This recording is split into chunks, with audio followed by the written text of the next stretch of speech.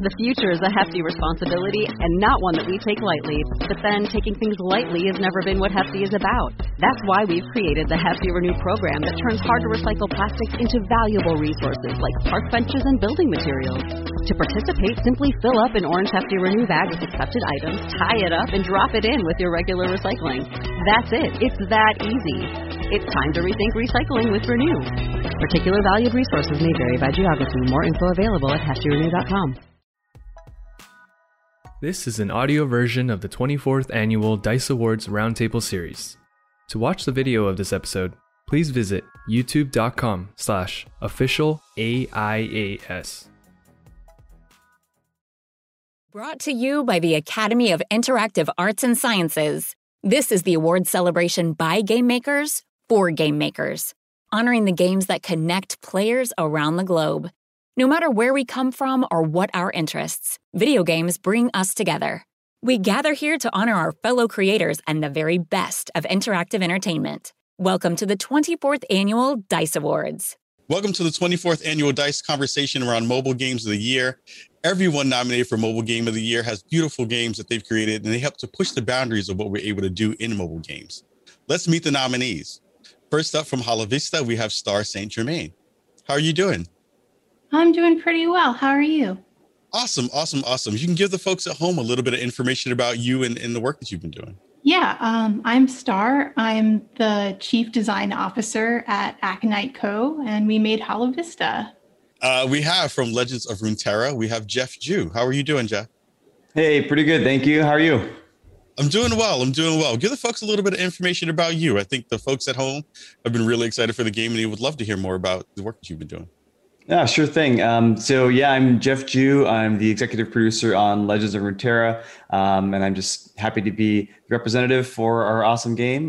We are building a collectible card game set in the League of Legends universe. It's just been a real joy to make, so thanks for having us. Thank you for being here. Next up, we have from Little Orpheus, we have Dan Pinchbeck. How are you doing, Dan? I'm good, thank you. Thanks for having us on. Good. Give the folks a little bit of info about the game. I think everyone who hasn't had a chance to play it, they'd love to hear more. So Little Orpheus is an Apple Arcade platform adventure game about a hapless Soviet cosmonaut who accidentally goes to the center of the Earth and saves the world without meaning to. And we're really very, very, very happy that it's been selected for shortlisting. Next up, we have from Song of Bloom, we have Philip Sollenmeyer. How are you doing, Philip? Thank you. Thanks, I'm fine. Good. Give the folks at home a little bit of info about the game as well. The game, Song of Bloom, it's pretty hard to describe what the game is. It's more like a short narrative experience, I would call it, not necessarily a game, but something that you can interact with, and when it stops, it stops. I love that. And last but not least, from South of the Circle, we have Luke Whitaker and Catherine Bidwell. How are you both doing today? Hi, nice to meet you. Thanks for having us. I'm so excited to have you on as well. I'd love to hear a little bit more about the work that you all have been working on. Yeah, well, I'm Catherine Bidwell, and I'm founder and director of development at State of Play in South of the Circle. Yeah, and I'm founder and creative director as well. And South of the Circle is a narrative adventure game. It's set in Antarctica in the 1960s during the Cold War. And you play Peter, who's an academic from Cambridge, and you've crash landed there. And it looks like your mission is to get out of there, but it quickly goes into his memories. Ooh, I love that. Again, thank you all for being here. Excited to talk about your games and talk about you and all the awesome stuff that you have been doing and up to. The first thing I want to kind of dig into is more kind of a general question for all of you. Where has the craft of creating games on a mobile platform gone over the past 10 years? And where would you like to see it kind of move in the next 5 or so? Let's start off with Jeff. Jeff, I'm curious to hear your thoughts on that. Oh, wow. That's a great question. Honestly, if we look back 10, 15 years ago, we probably could never really predicted, how far gaming on this platform would come. And I think over time, you're really getting to see people be more and more creative in the ways that they can kind of flex their muscle on this platform. I mean, even in this panel, we have a really crazy diversity of different games from, narrative adventures, some games that's are more more of an adventure, less of a game, some core games like the one we made. And so I think over time, what you're going to see is people are just going to master this platform. And it's one where, I don't see it going away anytime soon. And so all the skill and the creativity on this platform is only going to evolve over time, and the breadth at which people can build things is going to expand. So I think it's actually one of the most exciting platforms, and it's the one where you can have the biggest impact on players because everyone is probably going to have a phone if they don't already have one over the next 50 years. So I think it's probably of all the platforms you could be on, evolved the most, especially for games. So it's an exciting time. Yeah, things are moving at such a rapid pace in terms of the way tech has kind of moved, in the past 10 years. I remember very much so having a Nokia really small phone, having something that I was playing Snake on, as opposed to some of the beautiful stuff we see you all playing now. Luke and Catherine, I'm curious to hear your thoughts about kind of the evolution of the mobile platform over the past kind of 10 years or so. Yeah. Well, as the technology, evolves year on year, we as developers have got to keep up with it. And what I love is that, this game was made and it just happens to be on a mobile. It could have been, on a larger scale, but the immediacy of mobile phones means, like you said, everyone can have it and have that experience. And the technology means, it looks beautiful on something that's in your hand. Which is what we love. I think, and for State of Play, it's been a really important important audience has opened up for us, basically, because it's just such a wide audience. Such a wide number of people have phones. We wanted to make the kind of games that everyone could appreciate, and I think a lot of people probably on this panel feel the same way. It's meant that we can be creative, we can explore new avenues. And it's really interesting to see how it's evolved. I mean, I think it's interesting, for example, with stuff like HoloVista, that it's like phones have kind of become something you can reference in a game as well. And they're informing the game itself. It is the game. Yeah, one of the coolest parts of HoloVista is there is an identification with certain parts of the ecosystem and the part of the culture too. There are parts of that reference, things like Instagram in a real way, which I love and want to dig into that. Star, what are your thoughts about that? Because you're doing something very special in that space where you're kind of being referential in the way that you're kind of using the game mechanics and the way that it works to talk about not only the story that you're building, but the culture that we currently live in as well. Yeah, I mean, I think we're doing kind of a meta commentary on the state of mobile and not just within games, but all the ways that we interact with our phone.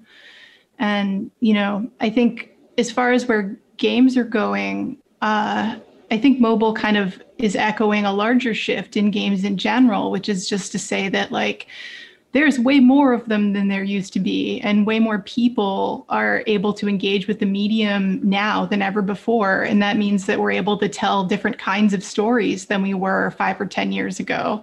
I'm really excited to know what everyone else's story is, the stories we haven't heard yet from the kinds of people who haven't previously been a part of the games community. Yeah, it opens up so many avenues for different kinds of experiences and different kinds of ways to play and different ways to enjoy something on a medium and a piece of hardware that before was just for communication. It wasn't for all these other wonderful things we were able to kind of do with that. Philip, I'm curious to hear your thoughts about this as well, because your game is fantastic in that way, especially. Yeah. Thanks. I always try to think the context of the game and how it's been played for developing the games, and I think what has been said is really true about mobile, and also I think 10 years is a good span to look at mobile gaming, because pretty exact 10 years ago Tiny Wings was released, which really opened up this whole we have to rethink stuff for mobile and not only scale big things down. And what everyone here in this panel is really good at is saying goodbye to the idea of huge cinematography and instead focusing on what mobile is and how we use our phones and what we can do instead.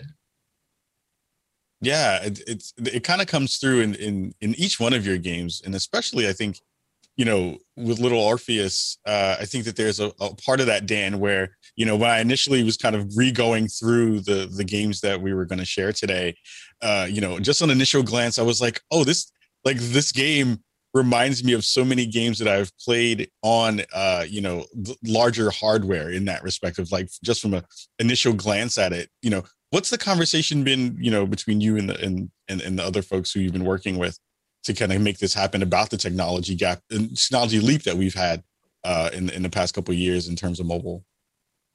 So, I mean, interestingly, it was our first mobile title. We've got lots of people that have worked on mobile before, but as a studio, we've always worked on console, and we've always had quite sort of ambitious audio visual targets that we cooked to first generation PS4 when we made Rapture in 2015, which was an interesting moment.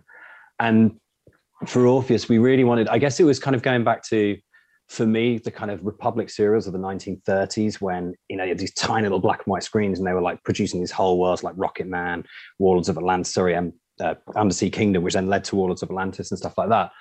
And with Orpheus, we really wanted the idea almost, there was a bit thing of how much world can we cram into this little thing? And the idea of taking that sort of Saturday morning special of being really sort of like bold with it, I guess, of having a game which is fundamentally sort of about storytelling, but is this idea of going, what are the worlds we can put in here? If we can have a character who's this kind of Walter Mitty fantasist, anything which he can think of, we have to try and get on screen somehow. And it was great doing that with mobile, because I think for a lot of us, it was sort of coming to it and going, we can't believe how much we can get into a device now, how amazing we can make this art and the music and everything else. And sort of coming to mobile from sort of console PC, it was incredibly liberating to kind of to go, we can do a lot before the phone catches fire. This is fun, before it actually explodes in my hands while I play it. There's so many things we can actually get done. I'm curious as well. Throw in with a question on that.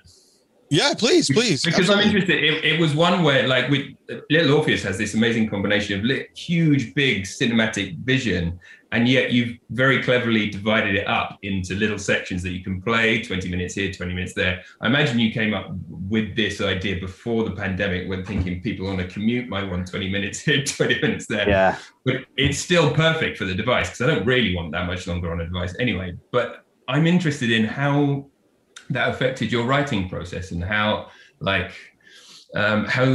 difficult was it cramming these big visions into these little small sections? Well, I don't know how everyone else is. I mean, like I say, you're probably all more experienced in terms of mobile development than me, but like as a mobile player, my experience playing mobile isn't that different to playing console, because like I've got, I don't get that much time on a console. I'm lucky if I can get in, get half an hour and then get out, back out again. And that's kind of like, I think if you're slightly older or you're a parent, that's just the reality of how you play games anyway. So there's a weird kind of thing where I think it goes through.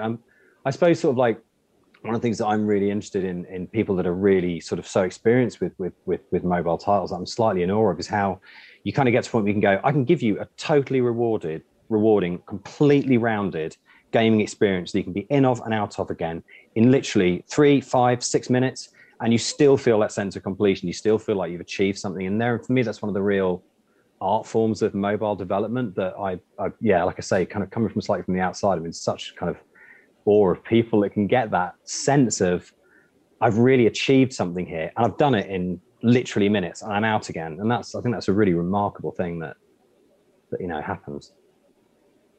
Yeah, it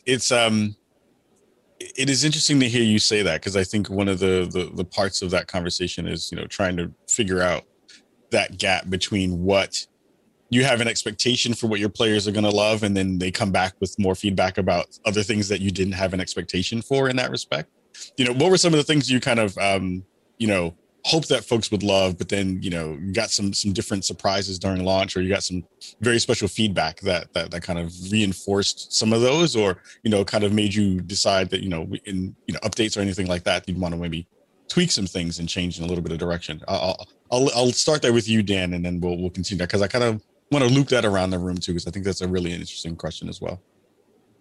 I like any game that you put out the door, you sort of put it out the door, and no matter how proud you are about how much you've worked on it, you always sort of hold your breath a little bit and go and hide under the table until people start playing it and telling you what they think.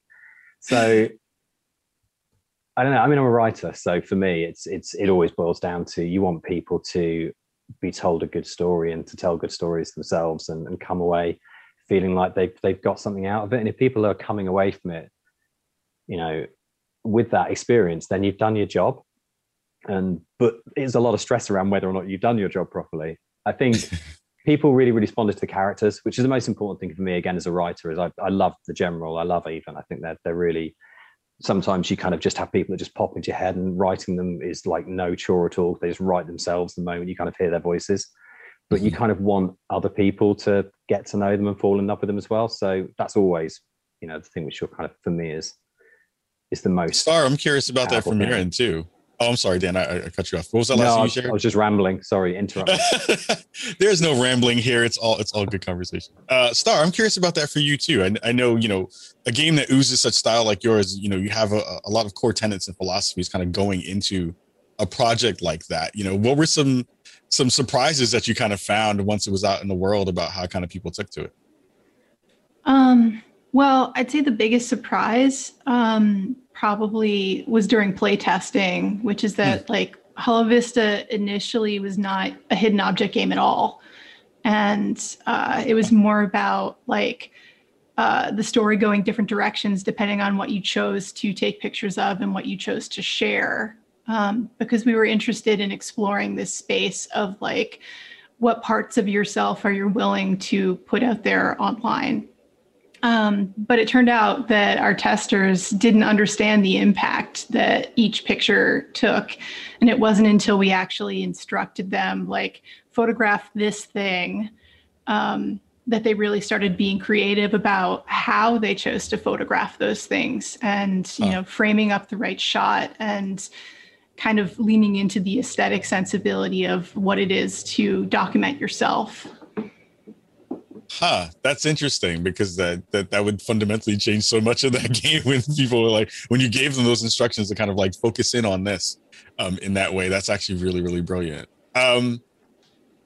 Yeah, you know, I'm trying to think of like what that means for a game like Song of Bloom as well, right? Where, you know, you're trying to focus in and focus the player in a very kind of specific way without giving them too much so that they automatically kind of learn what the puzzle is. You want to give them that surprise and delight and let them kind of explore. I'm curious to hear from you about, you know, with a constantly kind of shifting, unique experience that you felt like you were kind of riding along, the players riding along with you. You know, what did you kind of expect players to kind of most dig into or feel like, you know, that so much was going to be happening underneath the surface? How did you kind of make sure that they were kind of capturing and getting into all the good meat of the game without, you know, getting stuck or getting, you know, too lost in the space? I'm curious about that from you. Yeah, that was really a tough question. And I think it was probably about the same process as Star said with HoloVista, that I really wanted that the player is motivated to explore it and feel playful to just play with it. But instead, they just waited for instructions, which I just didn't want to provide. So I just open up a space, and that space lets you do anything. So you can interact with it via touch, and something happens, not necessarily the right thing, but something happens. Or you can use the gyrometer to turn your phone. And so my question to that was to answer any interaction with something that happens on screen, but you have to find out what is the one thing that leads to the end. So playful, give them a reason to playfully explore what happens. Yeah, I love that. I think you know, getting a chance to kind of play around in the world a little bit, you've nailed that part. I think that is something that definitely comes through in that way very specifically. I'm curious, Jeff, in a game like Runeterra, you know, there are kind of fairly not strict rules, but you have a set of things that you need to kind of tackle, right? and you're leading the player to kind of best, make their best decks, kind of make that space, as competitive for them to be able to kind of compete across other folks in that way. What's that conversation like for you all as well, to kind of give them space to explore while also kind of funneling them through an experience where they can be competitive and still, build decks in a way that they feel like they can? What's the balance there that you had to find there? Yeah, that's a really good question, especially in the context of coming from, the other awesome games in the room. I think, we're in a different area in terms of that. We do have that somewhat competitive slant, as you talked about, that kind of 1v1 nature. But the funny thing is, actually, we kind of came at it somewhat similarly to how others in the room have been talking about it, where we actually wanted to make sure that players' creativity and their cleverness and figuring out how cards fit together and how they can make them part of their own strategy, and what's that little nugget of a card that no one else is using that is actually really valuable or cool to you that you can fit in that no one else is using. And so, even in a kind of competitive setting, it was really important for us to build a game that had that kind of turned the genre on its head in terms of the collection model, where most of the time in this genre, you're strapped for resources. You're trying to figure out, how can I collect this? We're actually trying to give you as many tools as possible, and then not giving you the direction to say, go make this thing. We want to give you the optionality to kind of figure out what's a cool combination of things that will work for you. And I think that's where the magic of the kind of deck builder or the CCG comes from, is when you can look at all these cool discrete pieces, be inspired by something you see and just start building something. And if it's successful, you feel that kind of deep pride around building something that was unique to you. And so that was always really core to our kind of game design, our philosophy. And it's interesting to kind of hear those other answers, because while the games end up looking very different, providing kind of that creativity seems like it's a core part of a lot of the games in the room.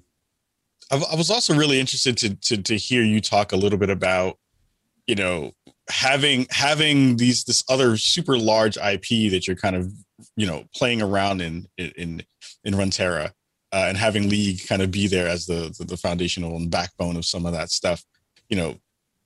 How difficult was it to kind of like expand that in a way that let the fans feel like they could still be a part of this newer thing without feeling tied to the older thing in that way? Or maybe that's the thing that you wanted. You wanted them to still have that cohesion between those two different parts of the ecosystem that you have built. Yeah, it's a big question. I mean, obviously we've spent, probably thousands of hours on this topic, where, we expected two different kind of demographics of players that are coming from opposite ends. One, League of Legends players that may have spent thousands of hours playing these champions, and then players that are new to the League IP that are interested in a really fun and, generous strategy game.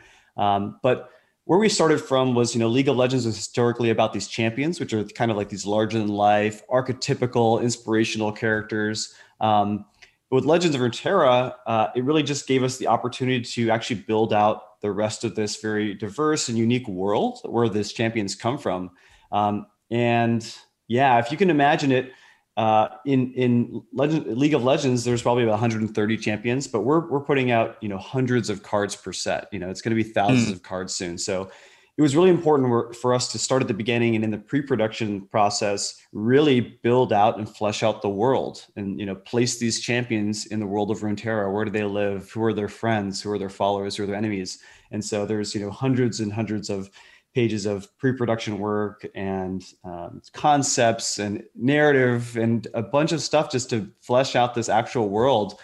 So yeah, you do meet the champions and we celebrate them, and they have these amazing epic like level up moments, but it's also, the friends and the followers and the creatures and everything like that. And honestly, being able to build out that world and show, the world of League of Legends as something that players could get excited about, not just the champions, and make it feel like a, real breathing place. And every time we release a new set, expand to a new region and get people excited about that. That's honestly, to me, one of the most fun parts of making this game, being able to kind of really add that breadth and color and diversity to a world that some players have spent thousands of hours on already and didn't really know it. And then for all the new players, getting to introduce those characters at the same time as everyone else is getting to learn about them. So that's been really fun. It's been very, very challenging, but I think it's one of the things that the team has been excited about the most, and that we've been.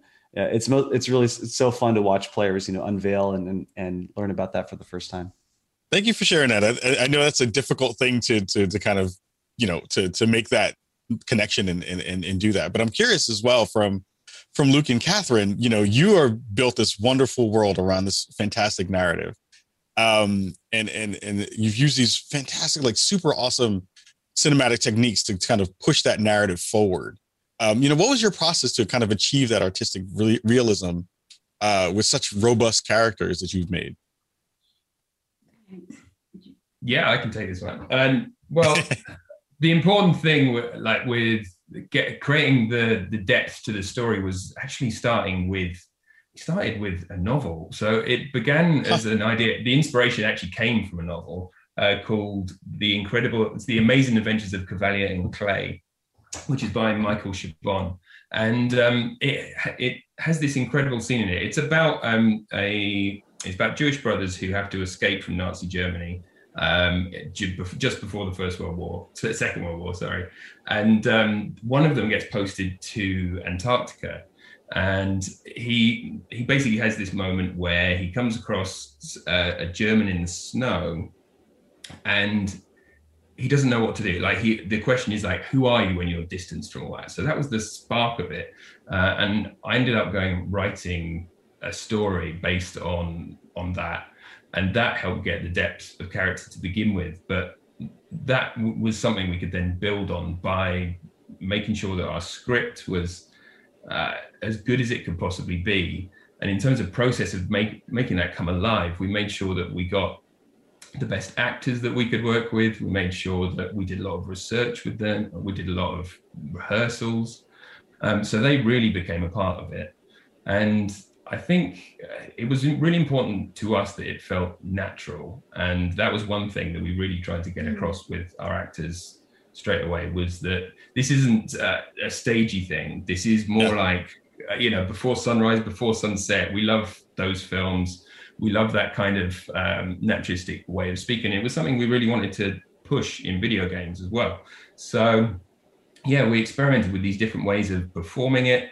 Really created that bond between us, the characters, and that's what you see, I think, on screen. Yeah, and we really kind of, to get that naturalistic performance, I mean, for a start, we had a really amazing cast, Gwyneth Lee, Olivia Final, Anton Lesser, and they just brought the words to life. It's something we'd never done before, and it was really important to us. But also, when the actors were in the motion capture, we did record the sound there and then, and that's what you're seeing on your mobiles. We didn't want it. We wanted it to feel more like a theatre production than okay, now we're going to do this stunt scene. Now we're going to do this. And I think with all that kind of coming together, that's what you're seeing, and that's what you're appreciating in the game, we hope. Yeah, it surprised us how few games record sound and voice, sound, action, face all at the same time. I think it'll be pretty standard soon, but especially in a mobile title, I don't think it's seen very much. But it's so key, when meaning in a narrative adventure can be just the pause, or a little look in the eye, or something like that. I mean, it was absolutely essential for us. It is all those small touches that bring all of your games together in these kind of fantastic and beautiful ways. And again, thank you all for sharing thoughts on everything that you've done in the games that you put out into the world, because they're all fantastic. And now we get to tell you all who gets to win the award for Best Mobile Game of the Year. And our winner is Legends of Runeterra. Congratulations, Jeff. Wow. That's amazing. Congrats. Gosh, I mean, that's amazing. It's definitely an honor to be recognized by D.I.C.E, and honestly to be up here with such great company. So thank you all very much. I'm floored, because honestly, our mission has always been to kind of create that card game that celebrated players' creativity and cleverness, like I talked about, and showcase these rich stories in the League of Legends universe. And it's tough. I think we're entering a genre that has a lot of different stigmas about it. But I'm really excited how we've been able to bring that universe to our players and honestly bring joy, hopefully, to a lot of players' lives, especially during this crazy time. So yeah, I guess I'll say thanks to Riot and all the rioters who supported us along the way here. I honestly feel like we couldn't have made this game anywhere else, and I feel really proud to be there and to represent them. And honestly, congrats to our amazing team who worked on Legends of Runeterra and their dedication towards making our players' dreams come true. Where I think a lot of us grew up playing card games, and we were able to kind of make our dream game and do that in a really cool way. And I'm excited for what we're going to do together. And yeah, I guess lastly, we always want to really thank our players, because that's the people that fuel our passions, that inspire us to make these games, to bring that to them. So all the stuff that we do is really to make them happy. And hopefully there's kids out there growing up playing card games right now that get inspired and go make their own games someday. So thanks so much, D.I.C.E, and we really appreciate it. It's quite an honor. Well, thank you for sharing those kind words, and congratulations. And again, Star, Dan, Philip, Luke, and Catherine, thank you so much for being with us today. Your games are beautiful. They have definitely shared fantastic experiences across the world, and want to see more and more cool stuff coming out of all of you in the future. So thank you again for hanging out with us here at the D.I.C.E Awards, and thank you so much for being here.